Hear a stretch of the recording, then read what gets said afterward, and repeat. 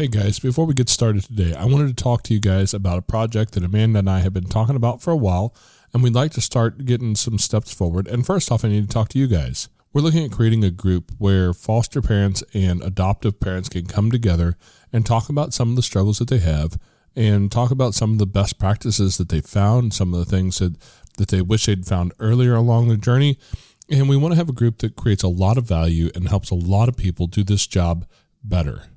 Helps us to understand what we're doing and create these homes that these kids can thrive in, instead of the homes where our marriages are stretched and difficult and we're at each other's throats because everybody's losing their mind. Because let's face it, this stuff is hard.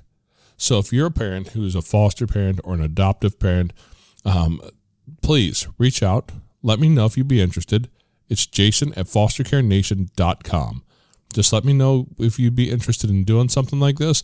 I want to create a group where we can do some regular Zoom meetings and we can invite some professionals in, some psychologists, some therapists, that sort of thing, and maybe just see if we can't learn from one another and from the professionals how to do this in the best possible way.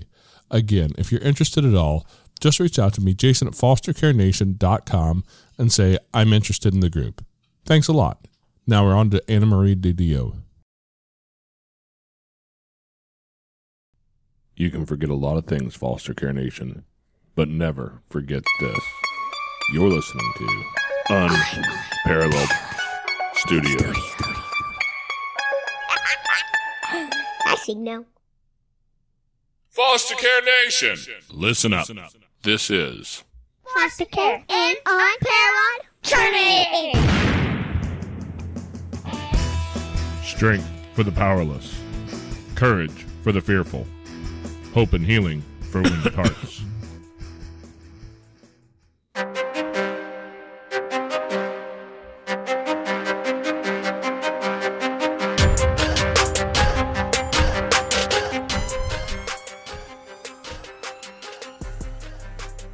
Hello and welcome back to Foster Care, an Unparalleled Journey with Jason. And no, Amanda, she's out doing all the mom things again today. We've got a kid with an appointment and she has to take him to it. So today you have me and Anna Maria DiDio. Did I get that right? Yes, you did. Excellent. Anna is an author and a mom who has a story. And since we're all about foster care and adoption here and telling people's story, why don't you tell us a little bit about how you jumped into this and what your books are about? Well, thank you for having me. Yes. Well, 20 years ago, we had an 8-year-old child, and we were wanting a sibling for that child. So we looked into adoption, and we looked into domestic and international adoption, and decided that an international adoption solution was the best for us. And this was after years of infertility and procedures. And so this was a long process that kind of evolved over those many years. And then when we realized our daughter was 8, we wanted to adopt an older child. So through a set of circumstances, we found ourselves at an orphanage in Mexico, meeting an adorable 6-year-old girl, and started the adoption process and went from there. I decided to write about the process. I wrote a memoir that was published in 2019. And now, a few years later, I'm writing a children's series of books that I'm calling Life Adventure Series. Life meaning love inspires families everywhere. And I'm focusing on adoption, foster care, and blended families. Well, it's funny that you mentioned blended families, because as a member of the dads group that I'm in, that I talk about all the time. One of the call teams we have there is a blended family, and most people see that as his, hers, and ours kids, right? And I went into that call team just kind of wondering what they talk about exactly, and realized how much so many of our families are just so blended. You know, if you look at my family, oh my gosh, like we've got all the colors in our family. You know, we have kids that kind of look like me. We have some a little darker than me, a little lighter than me, a lot darker than me. Some that look like my wife, and all the different cultural things that come out of that, the different societal things that come out of that. And, you know, not to mention the biological versus step versus kinship versus, God knows what placements that we've had over the years. And man, that's a big part of this whole journey, is understanding, the differences and how we can blend all that together to make something amazing. Yeah, that definition has really evolved over the last couple of years. And I've really just loved that word, because the same things happened in my family with my brother's children. And it's just been kind of a joy to put all this together. Yeah, because families aren't the traditional, that traditional mom, dad, and their biological children anymore. We have so many different things out here in this world where, thankfully, more people are leaning in and taking care of kids that they didn't birth, perhaps, that they may not have any biology towards, but kids who need help, none the different. We've both kind of stepped into that arena. So, what I'm curious, because I have a bunch of books written in my head. I don't have any put down on paper yet. I don't know if you know this or not, but Amazon will not sell the book that you have in your head. So you've done the work to create some books. You've done some author work. So I'm curious, what was that process like for you? How's it affected your family, and how's that really, that journey been for you? Well, to begin with, just reflecting on how woefully unprepared I think I was for the adoption. I started to journal just what was happening to us. It was a very unique situation, I thought, at the time. We found ourselves at this orphanage, as I mentioned, and it was, you have certain things that come to mind when you're thinking about an orphanage. But this was truly a wonderful place. The children were loved and cared for.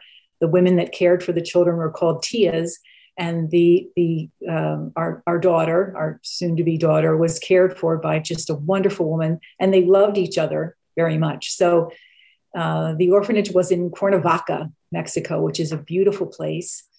And so, I tried many times to think.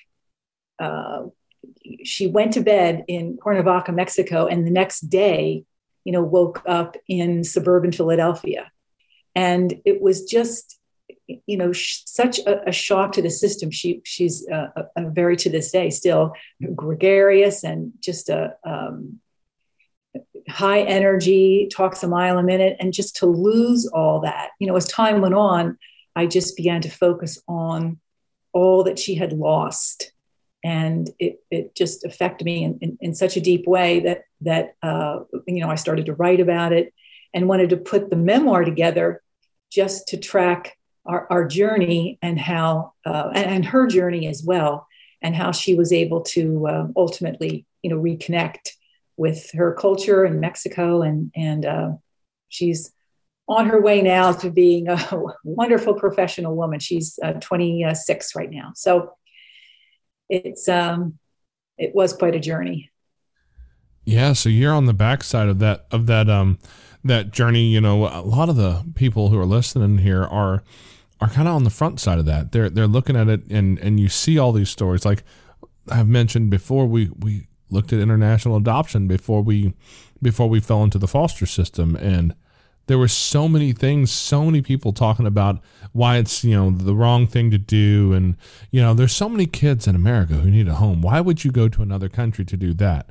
And I absolutely just want to find those people and give them a good smack or something, because I might be wrong, but as far as I see it, a kid is a kid. Kid is a kid, exactly. A human is a human. It's a human soul that we're protecting and caring for. So that's the way I see it. But man, as you get into that journey, there's a lot to navigate. Did you have any help navigating those waters? Well, we worked with an agency that specialized in Mexican location, the different states of Mexico. And the rules changed even a lot as we were doing it. I know the rules are totally different now even. But we did have help, and but as I said, reflecting on it, I still wasn't as prepared as I think I should have been, and it was people and people succumb to that myth of adoption also, that oh, she's so lucky. She's so lucky to have you. And you're such a wonderful family for doing all this. And it was just all wrong in my head. I wasn't, after a prize or anything. And I didn't, we wanted to give a child a family. And as I said, a sibling for our daughter. And the more I focused on it, the more I just wanted her to feel part of us, part of our family. And that took many, many years. That really was a surprise to me how long that took.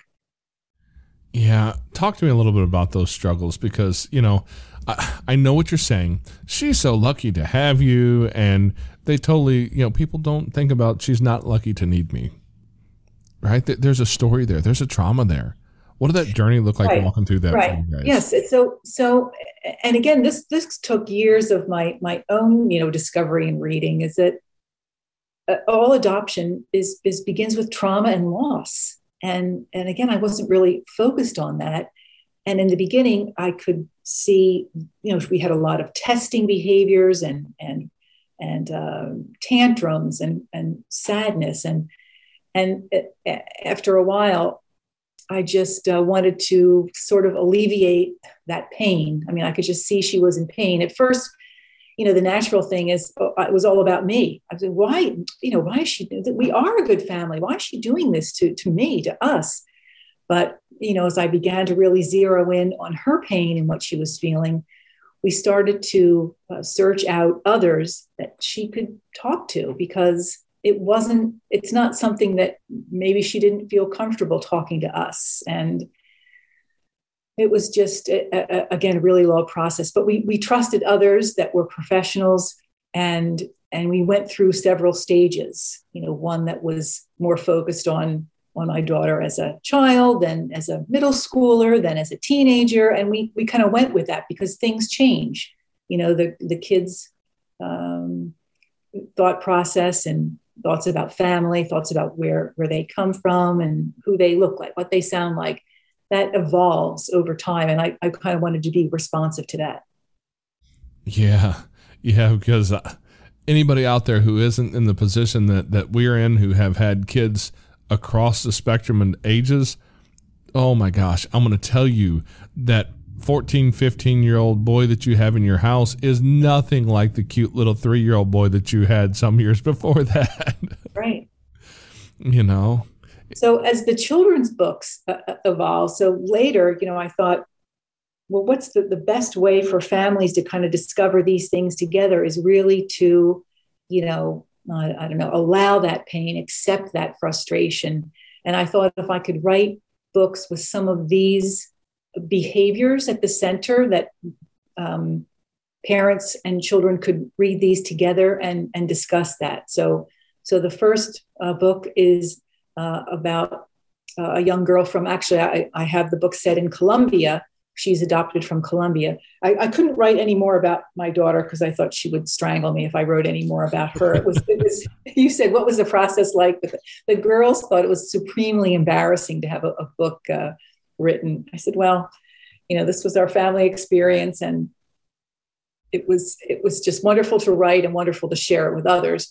But the children's books I see as really opportunities for families to come together to talk about these topics, just a nugget or two of wisdom or behavior that they can share and discuss. So the first book is about acclimating to a whole new family, similar to, inspired by true events, as I like to say. So this is not just your nonfiction book that boring people like me are going to gravitate towards that boring nonfiction stuff, because that's just who I am. Me too. I'm that guy. And my wife goes, how can you, let's be real honest. Right now I'm reading some works by, I think it's Karen Purvis, The Connected Parent, I believe it is. Yeah, child or something. Yeah. I think The Connected Parent is the one I'm really trying to dive deep into right now and understand a lot of the stuff that she's taught, some of the things that we've learned, and diving into that. My wife, on the other hand, is reading a book that has something to do with vampires.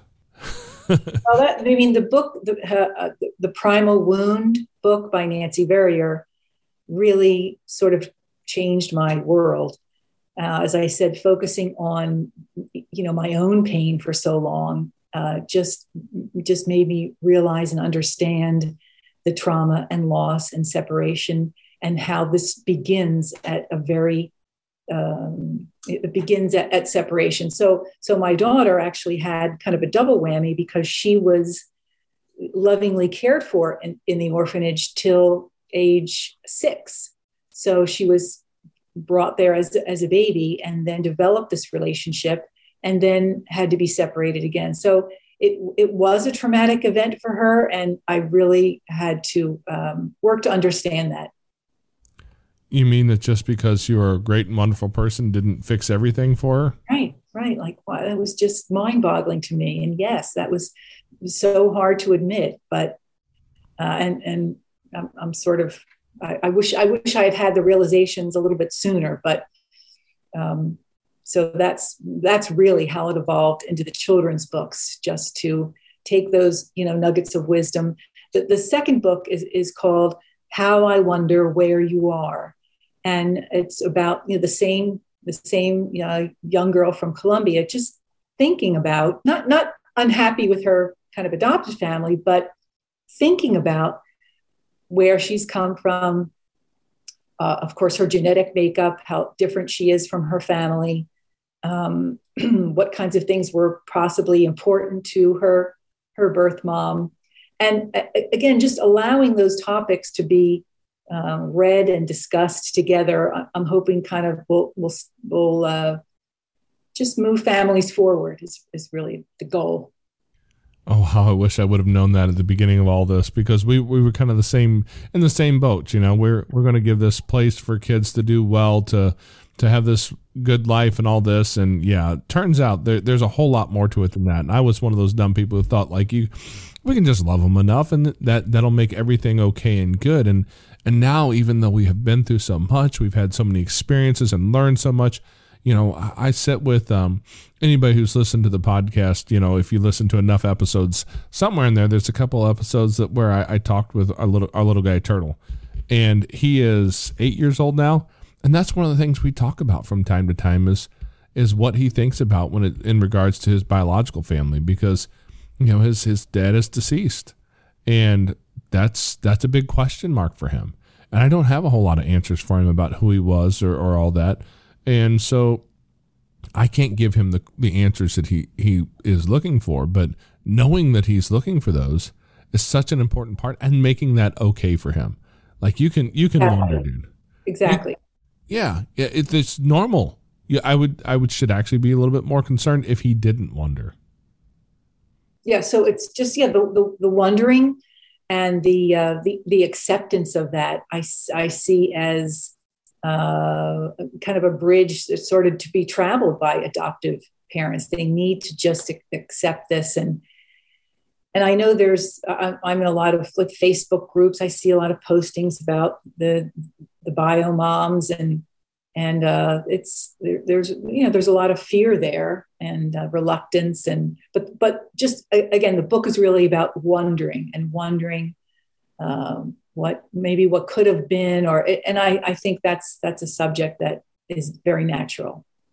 Oh yeah, I'm curious, who's a book written to audience wise? Is this written for the teen audience to read and kind of validate their experience, or is it written to the more adult audience to understand what their experience is, or is this written from a young to a young kid, so that you're talking to the younger generations? Initially conceived for younger children, to get the kind of discussion points out there at as early as an age as possible, so that these. I think the book, I've officially rated the book as E for everyone. So these are topics that I think that I discussed with my daughter for many years, off and on. This is not something, I never wanted to pressure her to, what do you think? Are you going to look for your birth mom? And these are things that I just let kind of evolve naturally. And, but we had the discussion through many years. So I think these topics, it's a good way to bring them forward. Yeah, it's an amazing way to bring this into the conversation over time, because this is not a one-time conversation. And so what I've been wondering is, maybe I'll throw this out there. So my experience has been with this international adoption, and through the years we've connected with many therapists and been in adoption groups, but I've not had as much experience with foster children. I do see some similarities with the mindset and where do I come from, and who's my genetics, my biology, and who's taking care of me, what is a family. But to turn that into a children's story, that's really what when I said I was hooked on your podcast. I'm really just fascinated by the journeys of some of the foster families, and looking for those nuggets of wisdom. And if your listeners are wanting to share, I'd love to hear about what lesson or what nugget of wisdom could be boiled down to a children's story about foster care. Yeah, I think the one thing that comes to mind immediately is just the question mark that looms there, because these kids not only have that same primal wound, being pulled from their first family, but they don't have even an adult who can tell them that this is your permanency right here. You have found your permanency now. They are still living in limbo.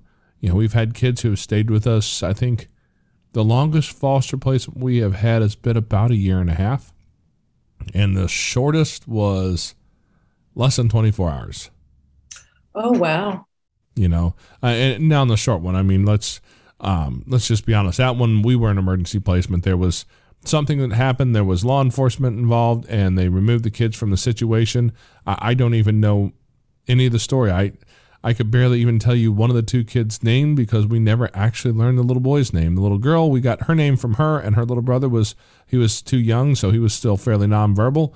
And so, we didn't get his name. And then the very next day they found a family placement, and they went to stay with a family member. So, that was the way it should have been, right? We were just a warm bed and a roof and a safe place where they could spend the night with some weird strangers for just a minute, and then they moved on. But the thing is some of these kids come and they stay for a week, a month, 6 months. You just never know. As a matter of fact, is most of the listeners will know that you won't hear her today because she's with Amanda, but we have had baby girl staying with us now for the last, I think, 8 months.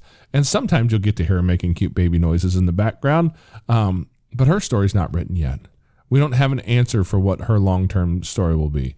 And for her, because she's 8 months old, she doesn't really care. But when you bring in a kid who's 6 years old, who's going to a different school now, who has to deal with all new, kids, they lost their friends, they lost the teachers they knew and trusted. And so now they're in this completely brand new situation. Wasn't it? I think it was a Mel Gibson movie. I could be wrong. I'm horrible with movies and actors, so I can't remember even the name of the movie. But it was, the idea was, what do you get the man who has everything for his birthday? And they had this whole experience where he was more or less kidnapped and thrown into Mexico, and he had to figure out how to get back home. And it was this whole experience that you look at that idea and you think that's what this is. They were, in their mind, picked up out of their home and thrown into a world they know nothing about, and now they live in a world of nothing but uncertainty. And, psychologically speaking, that's what sparks the amygdala, that fight or flight. And then they begin to live in that, because I don't know anything about the people here, the places I'm going, the school, the food I'm eating. If you come out of a home that feeds all prepackaged, easy, hostess type foods, that's always readily available because it doesn't require much effort to cook. And that's just what that family does. And now all of a sudden you get thrown into a home where people are trying to feed you vegan meals, you're probably going to have some real resistance there. And I don't blame you, because I know what I like to eat, and I don't want that to happen to me. But all those uncertainties get thrown into one place, and my gosh, and we expect the kids to be grateful that we have a place, that these kids, people say that all the time. Oh, aren't these kids so lucky that you do this? No, man, we do the best we can, but at best, we get a B minus C plus rating, and if these kids, some of these kids were to leave a Yelp review on us, I mean, my gosh, their perception has to be so different, and it's constantly changing. I think that's a real hard part for kids who are in the foster system, is just that lack of consistency.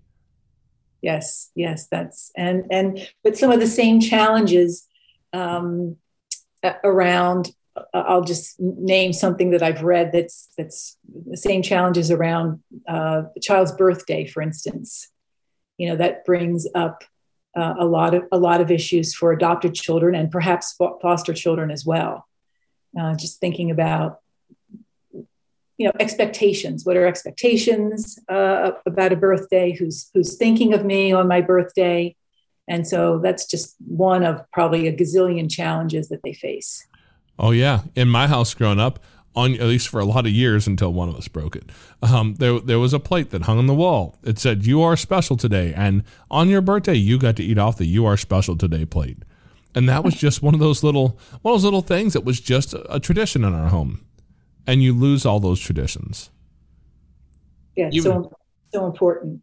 Even if it just means that's the day that, that your parents spend a little bit of time and energy with you that you maybe don't get during the rest of the year. It's those pieces and parts that you lose, that it's all part of the traumas that we experience as we walk through these experiences together. We're trying to help these kids, find that normalcy. And man, it's hard. It really is. Yeah, my daughter had been, of course, acclimating to a family was very different. But I thought, oh, isn't this wonderful? When we didn't speak Spanish. At some point, she said to us, "Why did you adopt me if you didn't even speak Spanish?" And someone asked her what she thought of her, new family setting and surroundings. And remember, she was living, the orphanage had a pool and about 30 to 40 kids, and they were young. So boys and girls were kind of together. And can you imagine having like 30 to 40 kids to play with at any one time? And when someone, we had a neighborhood get together and someone asked her, how she was doing. And she said she was bored in our house because there was only one other kid to play with. And I remember being so surprised, like, bored, what? And, you just, in her mind, of course, all her friends were taken away. And I thought, oh, geez, of course, this is just torture. And then my biological daughter, she was just in tears because she thought our newly adopted daughter was getting all the attention. She had been an only child for those 8 years and had a little trouble recovering from that. So each family goes through these, growing pains and formations, and it really is a balancing act. Oh yeah. Yeah. She came from Mexico, and with a name like Didio, I'm going to assume there's some Italian heritage. So going from eating a lot of primarily Mexican food, if she's living in Mexico, to dealing with an Italian American diet is probably just one of those big switches. Like, I mean, I don't know if you're an expert in Mexican cuisine. You may be, for all I know, but no. Yeah. So there's those changes. And then, the cultural changes from just being in an orphanage to your home, and then having a bio daughter in the house who she probably at some point, I'm going to guess, felt like she was the less than between the two, while your daughter feels like, your biological daughter feels like, maybe I'm not enough, and they had to bring this other kid in. These are some of the conversations we've had with some of our older kids now that they're young adults and can really understand where they were in those moments. So have you guys dealt with that with your girls?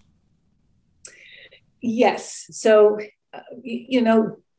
within 6 months or so, she lost her Spanish. And the transition was very quick, and learned English. As a matter of fact, we had to travel back to Mexico twice to complete the adoption. And by then she really wasn't speaking. That was part of the challenge. She really wasn't speaking Spanish anymore. And because she had come to live with us, and it wasn't really before she was really designated. So we kind of skirted adoption rules a little bit. But as the years, passed, she wanted to learn Spanish. That's one of the things that I focus on in the memoir. And we tried to support that through, tutors and of course her own efforts. But it wasn't until really that she was in high school when she started to go to Spanish regular classroom instruction. And I could see, and then through Facebook, I could see that she had connected again to those from Mexico that she knew as a child. And by the time she was in college, had completely recovered her Spanish. And, something happened at that point. It was just a noticeable increase in her confidence and her awareness. She traveled back to Mexico in a study abroad program and reconnected with the women there.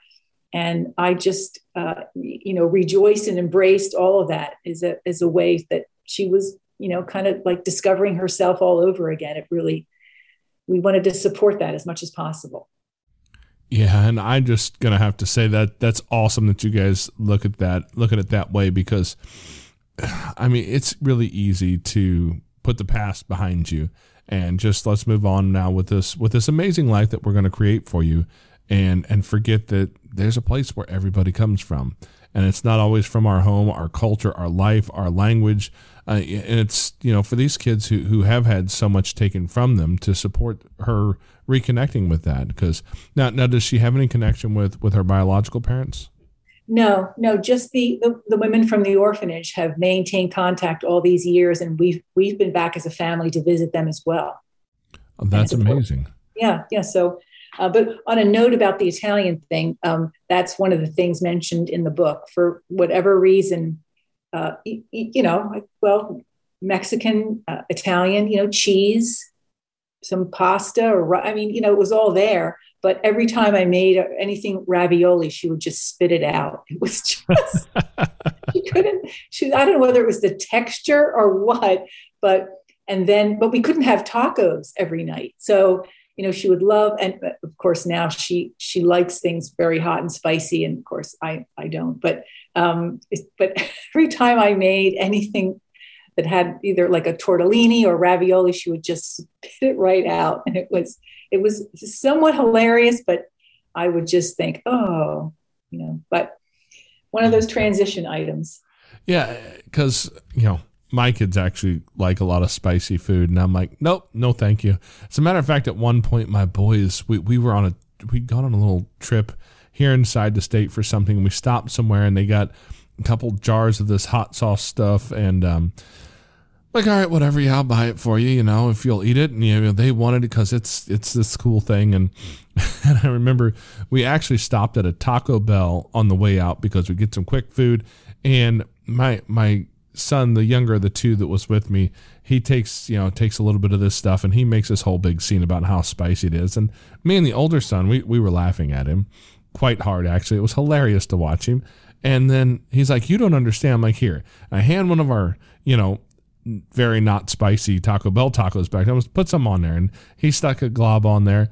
And I'm not going to lie, I ended up on the shoulder of the road trying to decide if I could figure out how to dial 911 because I couldn't breathe any longer. Oh my gosh.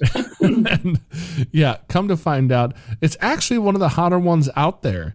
I think it's called Da Bomb, and there's a YouTube show out there called Hot Ones, where the guy he goes through this progression of, I don't know, 10 or 12 different hot sauces with people, and does a whole interview, and it's amazingly interesting to watch. There's one episode with Gordon Ramsay, which is hilarious, and I feel so much better after watching these people like die trying to do the same thing. I'm like, no wonder this kid was actually trying to kill me, I think. But that's a big part of it. Like, our tastes are different. It's just totally different. I have one little boy who, anytime we have green beans, oh my gosh, it's World War III started all over again. And I'm sorry, but we have green beans in the house, and you're going to have to eat them once in a while. But that taste and texture thing is so difficult, especially with a kid who comes from a place where there's some foods that they're not used to eating. Well, just the whole, transition from Mexico, it's actually never really stopped, but Mexico's always in the news. And in the beginning, when the journey was, in the beginning, she cried almost nonstop for a couple months and just throwing huge tantrums, just begging to go back.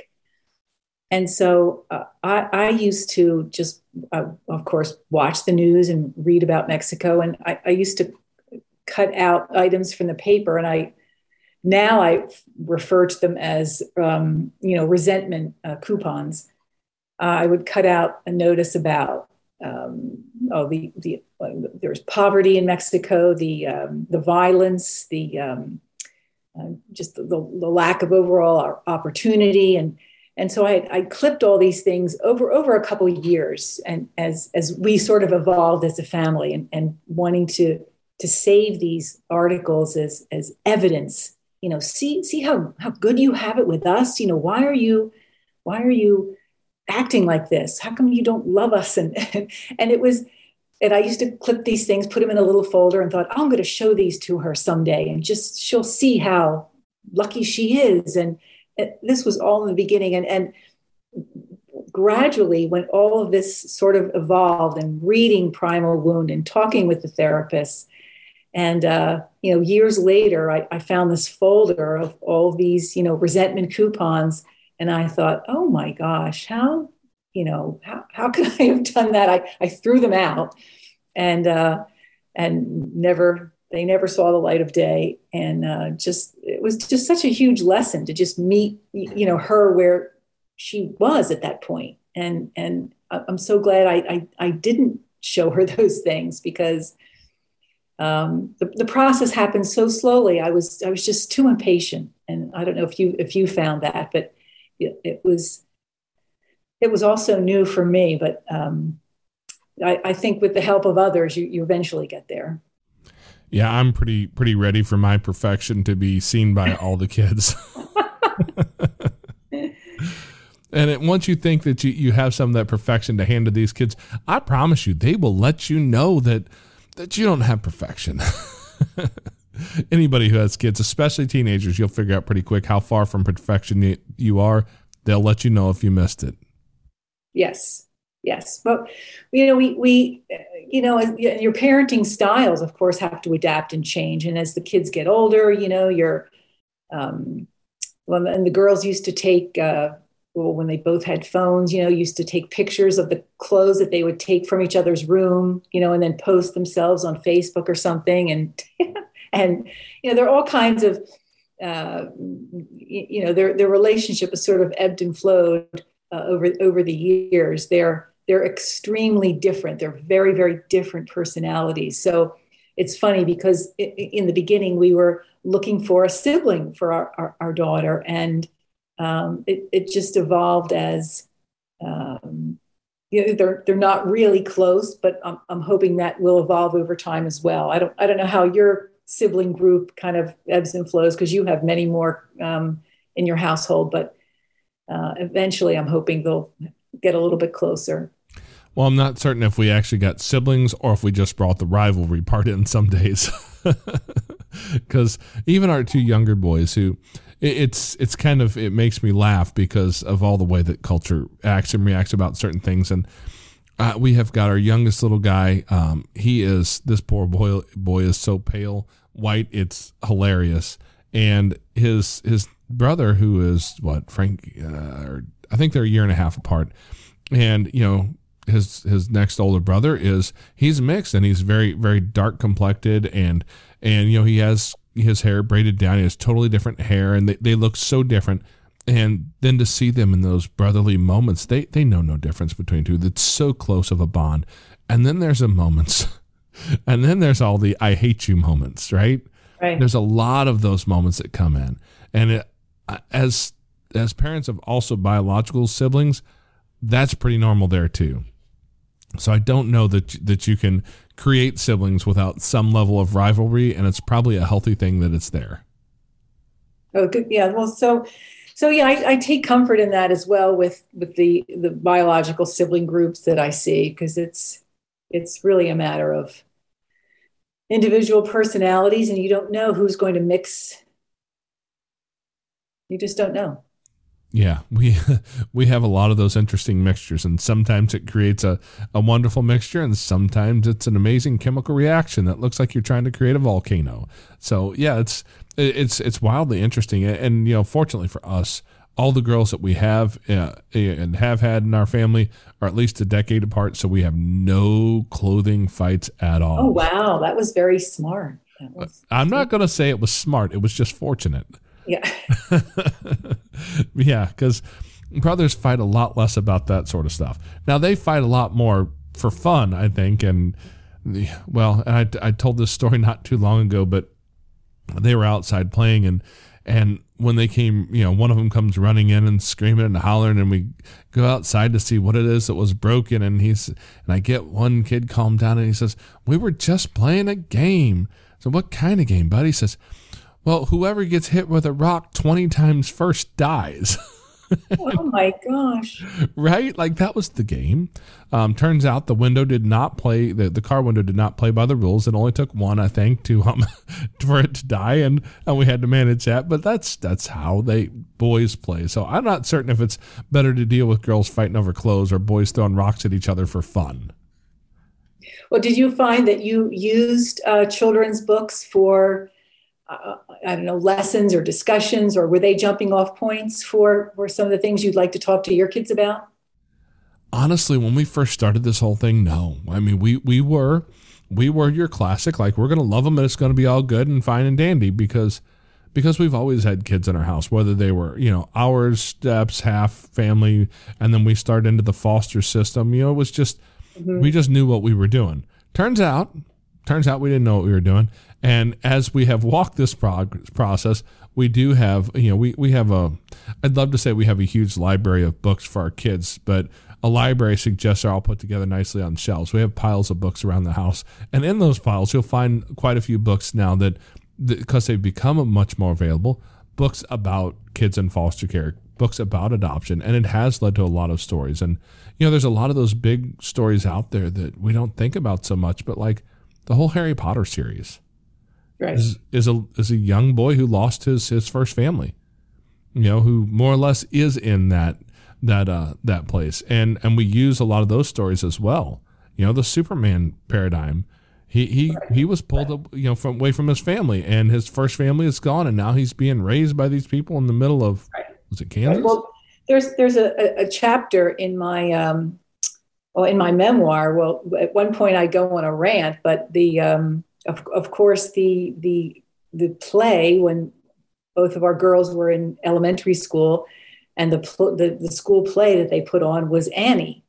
And so my biological daughter gets the part of Annie. And of course, and then my younger daughter, literally a year out of, not even a year out of the orphanage, she's on stage, like swinging a broom, was singing Hard Knock Life. And it was just too much sitting there like, looking at this. And, you know, you name it, Harry Potter, Cinderella, and what was the other series of books? The American Girl dolls. Half those characters had a parent that was missing. And it's a very compelling story that I think any number of Disney characters are jumping off points and lessons for kids. Absolutely. And that's why I love finding people who can and are willing to write those fiction books aimed at kids to normalize these things. Yes. And in some of those books, of course, you know, love does fix everything. I think there's not I'd like to see a little bit more realism, but it's a valuable lesson to have out there. So I'm glad there's plenty of examples. Yeah, most of those books don't mention the fact that a lot of times the traumas lead towards things with diagnoses like ADD, ADHD, ODD, RAD, all the good acronyms that I think the vast majority of us, if we don't face it in our own home, we have a close friend who does face some of those things. Right. And that needs to be something that's also brought more to the forefront, that neurotypical kids are not typical. You know, I forget the numbers, but it's a ridiculously high percentage of families who deal with some version of one of those diagnoses or another. And most of the kids who are adopted or have been through the foster system have a lot of those issues that they deal with because the traumas that are caused by people outside of that kid's control. It's things that are foisted upon them, and we don't necessarily always do a great job of showing that side of it. Right. Yes, I totally agree. Yeah. Well, your story is amazing. I love that you're bringing this out in book form and talking to people and telling your story and helping to encourage other families. What would you say to someone who is at the beginning of their journey looking for some advice on how to step into this and do it the right way, whether it's international adoption or domestic, whatever, but to do it in the right way? Well, I mean, you mentioned stories. I would say that's really something that I can't emphasize enough. Read stories about actual families, experiences, solutions, strategies. Be acquainted with other families that are going through some of those same things, and then get in touch with professionals when you're faced with a situation that you're not able to cope with. So it's really a sequencing, but initially, though, information is key. And information just helps to normalize and helps families strategize how they're going to deal with certain situations. But reading stories about kids and their circumstances really helped me. I can only imagine it did, and I wish I'd done more of that in the beginning. We were more of the classic. We're gonna make this all work thing, and that'll work if you're willing to learn as you go down the road. So I'm glad to see that you have learned a lot of those lessons and you're passing those lessons on to others. We were a little bit late to the party, but I think that's really the goal of writing the children's books, is to just put these topics in front of as many parents as possible.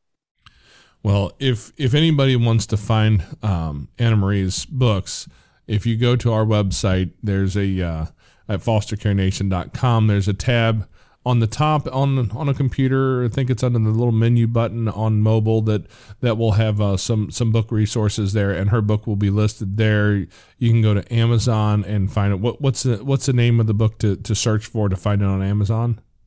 Many People to Love. Many People to Love. And the memoir is called Love at the Border, an adoption adventure. There you go. And if you want to find Anna Maria, it's amdidio.com, as in Anna Maria Didio. So amdidio.com. You can find her website and you can find her there. You're on Facebook and Instagram a bit. I know we talked a little bit before. You're kind of like me. The social media may not be the place where you are at all the time, and especially Instagram, because you're old people like me. Nothing against you, except that apparently if you don't have the word teen in your age, you're not on Facebook, and only old people on Facebook. At least that's what my teens tell me. But I think that's the better place to be. But maybe that's just because I'm old. But you can find her there and research the books that she has. This is a series you have coming out. Is there more books coming? Yes, the one about the biological connections, How I Wonder Where You Are.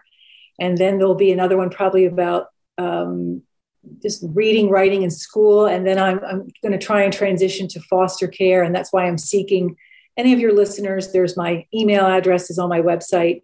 Write to me if you'd like me to learn or talk about, as I said, nuggets of wisdom. I'm listening to podcasts, reading, and formulating ideas for that next book. Yes, because there are a lot of us out here who can tell you all kinds of things about the foster system. That's what we do, right? That's why we hold this space, because there's a lot of stuff to be learned, and we're trying so hard to get get the information from people in story form a lot of times out there so that people can connect with stories. The story format is the most powerful format I've found so far. Yes, I agree. It's how we have as humans have been communicating for probably millennia. If you go back far enough, you'll find all the old cave paintings that are, it's the original picture book, right? Yes. So yeah, it'll be stories come alive. Stories make it come alive, and we identify with families and stories. Yes, yeah, and I think that's a powerful part. So, if you guys are interested in what Anna Maria has to say here, I mean, I know at some point in the very near future, I'm going to be doing a quick Amazon search, because these are the books that I think are beneficial for parents like us who have kids who are either in the foster system, to have these books laying around, or if you have kids who are adopted through the foster system or adopted in general, to have these books around and things you can read with your kids to normalize that. Because I know that I have interviewed more than one person who has told their story of having been in foster care or been adopted, who felt like they were the only one in their whole entire school who knew anything about this, and they tried to hide it because they were the one unique one. Nobody else dealt with this stuff. And one particular gal that we talked to, she talked about a young man that she mentored who was in a school that she was working at. And when she created a support group, there was, I think it was 6 or 8 different kids in the school at the same time who had all been in the foster system, and created this little support group. And these kids came together and were able to create that community. And that's what we really want to do, is have this community where these kids can really identify with another human and not feel like they're the only ones who is left out in the world and they're unique and unworthy. I love that. Yes. Well, thank you so much for your time today, Anna Maria. And we'll make sure that links to the book and the website and the social media and all that end up in the show notes. So, you guys can look down on your podcast player there and get it there. If you go to the website at fostercarenation.com, and you listen to this episode there, the show notes will all be there as well. I want to make certain that we always let everybody know that it's there, because the one big one that everybody likes to listen to, Apple Podcast, for some reason or other, there is something that goes on sometimes, and the links in the show notes don't always work. So if you want to find it and you can't find it on Apple, just go to go to our website and you can find all the links in there. And one of these days I'll get around to getting a hold of some human from Apple who can fix all my problems. But until then, we're just going to work around it. Well, Anna, I do want to just thank you one more time for having spent some time with us today and talking about your story, your experience with your daughter. It sounds like it's something that has been very valuable to you and to your family, and in the long run, to her as well. Yes, I hope so. I think so. And I'll keep writing. We'll be looking forward to it. Thank you so much. Okay, Foster Care Nation. Thank you for listening to Anna Maria's story. Now take her knowledge and wisdom to heart so you can create love and healing in your family and community. Be sure to come back next week. We have new episodes every Tuesday. If you would like to share your story as a guest, you can reach us at jason@fostercarenation.com. You can connect with other like-minded people on Facebook at facebook.com/groups/fostercareuj. And don't forget, we have a Patreon account where you can support our mission for as little as $5 a month. It's at patreon.com/fostercarenation. The links to everything are in the show notes in your podcast player or at fostercarenation.com. And as always, you are so super awesome. I think you guys are cool. Yeah. Thank you for listening. Thanks. Unparalleled Studios. I wanted to talk to you guys about a project that Amanda and I have been talking about for a while, and we'd like to start getting some steps forward. And first off, I need to talk to you guys. We're looking at creating a group where foster parents and adoptive parents can come together and talk about some of the struggles that they have and talk about some of the best practices that they found, some of the things that they wish they'd found earlier along the journey. And we want to have a group that creates a lot of value and helps a lot of people do this job better. Helps us to understand what we're doing and create these homes that these kids can thrive in, instead of the homes where our marriages are stretched and difficult and we're at each other's throats because everybody's losing their mind. Because let's face it, this stuff is hard.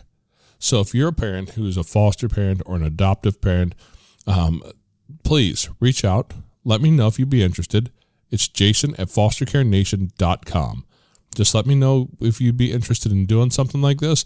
I want to create a group where we can do some regular Zoom meetings, and we can invite some professionals in, some psychologists, some therapists, that sort of thing, and maybe just see if we can't learn from one another and from the professionals how to do this in the best possible way.